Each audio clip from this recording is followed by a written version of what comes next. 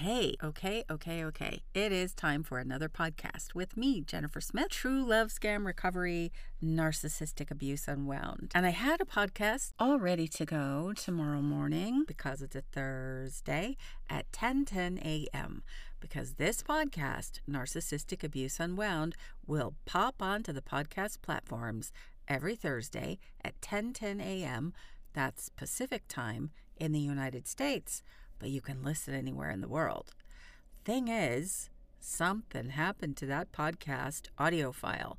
So I'm starting over. And what I'm going to do is answer some of the messages that have come through to me from listeners who have replied or left a message for me, rather, with a function that's available on the Anchor FM podcast platform. So here's the first one. I'm not going to mention any names, but the first message that was left for me by a listener of the podcast Narcissistic Abuse Unwound on the platform that I use to create the podcast, which is Anchor FM, was from a woman who said, "Oh my gosh, I didn't know what had happened to me until afterwards when I came across the idea of a narcissist through my therapist, but it didn't quite fit. It didn't really make sense." So she kept looking and found things that explained the weird things they say, why they don't answer your call or your text, how they forget your birthday, and a few other things that she mentioned, which were explained, in her view, by my podcast. Yeah,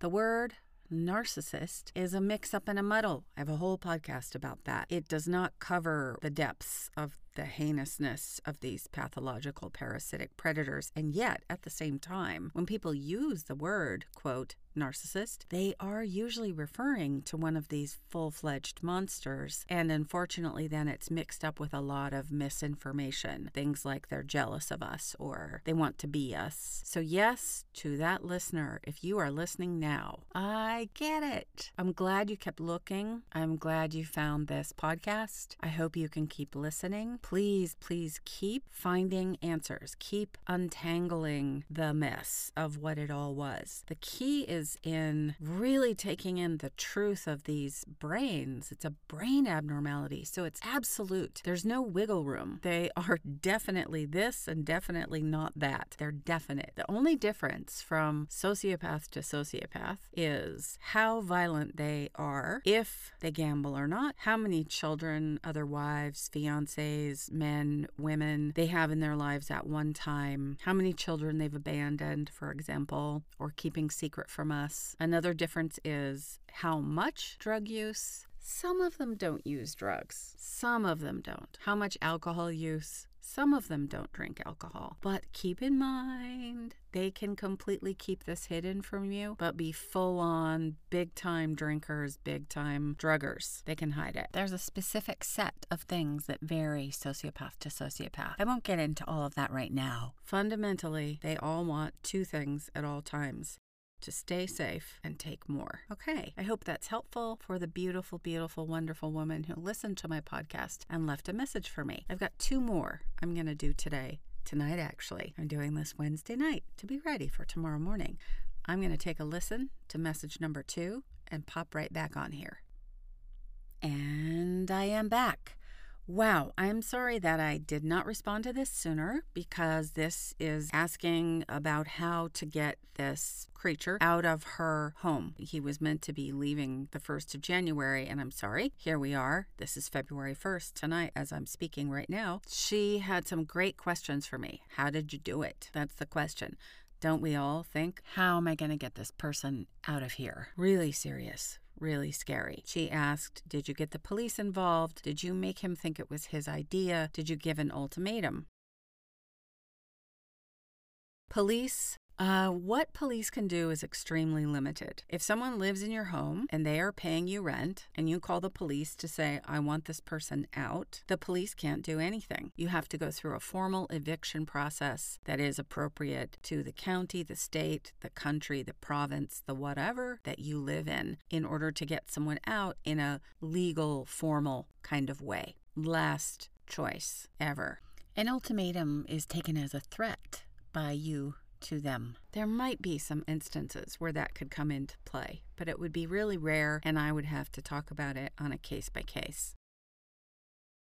The other bit was, did you make him think it was his idea? They are waiting for the day that they can move on to somebody that is fresh, because the moment they get in there and into our lives and into our homes, they know the ending day is going to come. They know the scam is going to run out. They know we're going to see through them. They know that our bank accounts will be empty. They know we will get sick of paying their phone bill, making their dinner, doing their laundry. And I really want to say, this isn't just women doing laundry and making dinner and giving money to men. When there's a female sociopath and a male prey, the male prey also does everything within the household that needs to be done, as well as worldly things, paying bills, all of that. In general, no matter the gender of the sociopath, they do nothing. Even if they have a job they go to, if you could be a fly on the wall at that job, you would see a sociopath pretending to be a person doing a job. Did I make him think it was his idea? No, I lied to him. Some things happened. Some things blew up. I realized he had been stealing from me and that he had a woman in another country with a baby who thought he was here in Los Angeles getting a home for them. And his idea all along was not to bring the other woman over or any of the other women he was involved with, but to leave me. I wasn't a permanent place. And that was because he wanted me for a green card. But the thing is, none of us are a permanent place. These people have many, many, many, many resources, as in people they are scamming. I sensed that he was about to leave, stealing my car. I pretended it was my fault, cried, and let him think that I was sad because I ruined our relationship. And I know you have to go. One day, walking out the door, I said, oh my gosh, I forgot to tell you. Since I lost my wallet, which I did not do, I had to cancel all the credit cards and the bank account is closed. I put a flag on my social security number because that paperwork for the car, we can't find that. He went white, which let me know he had been thinking about or trying to use my social security number, because we were legally married, to get a loan, to get a car, to get cash, whatever, to get out of there. At that point, I had kicked him out. I told him, I want you to leave. That came right on the hind of me discovering 3 days in a row he had stolen jewelry and money. He had a woman with this baby, many, many more, but I discovered that one that day. And he was going to steal this car that we had just leased. So that doesn't directly answer the question or the concern that this listener had. But please note, we have to maneuver them out of our lives. We can lie to them and they believe what we say. They next behave as if that thing we said was the truth. The very next day, that bleephead was out of my place because he had dragged on staying there after I'd kicked him out for the shower, the couch to sleep on, and the internet. The internet is their world. They keep their phones with them, sleep with their phones, go to the bathroom with their phones, or on a laptop. Very much their lifeline. It popped in my head to say I couldn't pay the bill for the internet, so it's being cut off tomorrow. Took off once the internet was cut off. We have to maneuver them out of our lives.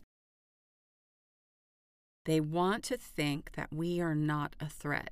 If they think that we have no intention of blowing up their world, exposing them to anyone, calling the cops on them, talking to their other prey, if we seem submissive, sad, they feel more comfortable to leave. I hope that helps. I am going to listen to the third message from a wonderful listener, and then I will pop right back on here with my reply to that message. I listened to our third person, another wonderful listener of Narcissistic Abuse Unwound. Thank you so much. And the answer is yes. The question was, do you coach people through the aftermath and figuring out what this is if the problem person in their life is not in a romantic role, like a boyfriend, girlfriend, fiance, spouse, whatever, but is a different role, a family member and people around them? The big fatty answer is yes, yes, yes, yes, yes, absolutely. Please reach out. You can book sessions with my online calendar, www.truelovescam.com/chat. You can email me, Jennifer@truelovescam.com. And yes, I will do sessions with people in any position, in any dynamic with a pathological parasitic predator, or trying to figure out if that is what is happening in their lives. Right? Yes, is the big answer. Some of you know I have one book called Breaking Up with Evil. There are plans for a book 2 of Breaking Up with Evil. So if you feel like you might like to share your story to help other people and be part of Breaking Up with Evil Book 2, potentially, send me an email and make the subject line SOS Partner. Jennifer@truelovescam.com. Thank you so much for listening. Jennifer Smith, True Love Scam Recovery and Narcissistic Abuse Unwound, sending you all good things.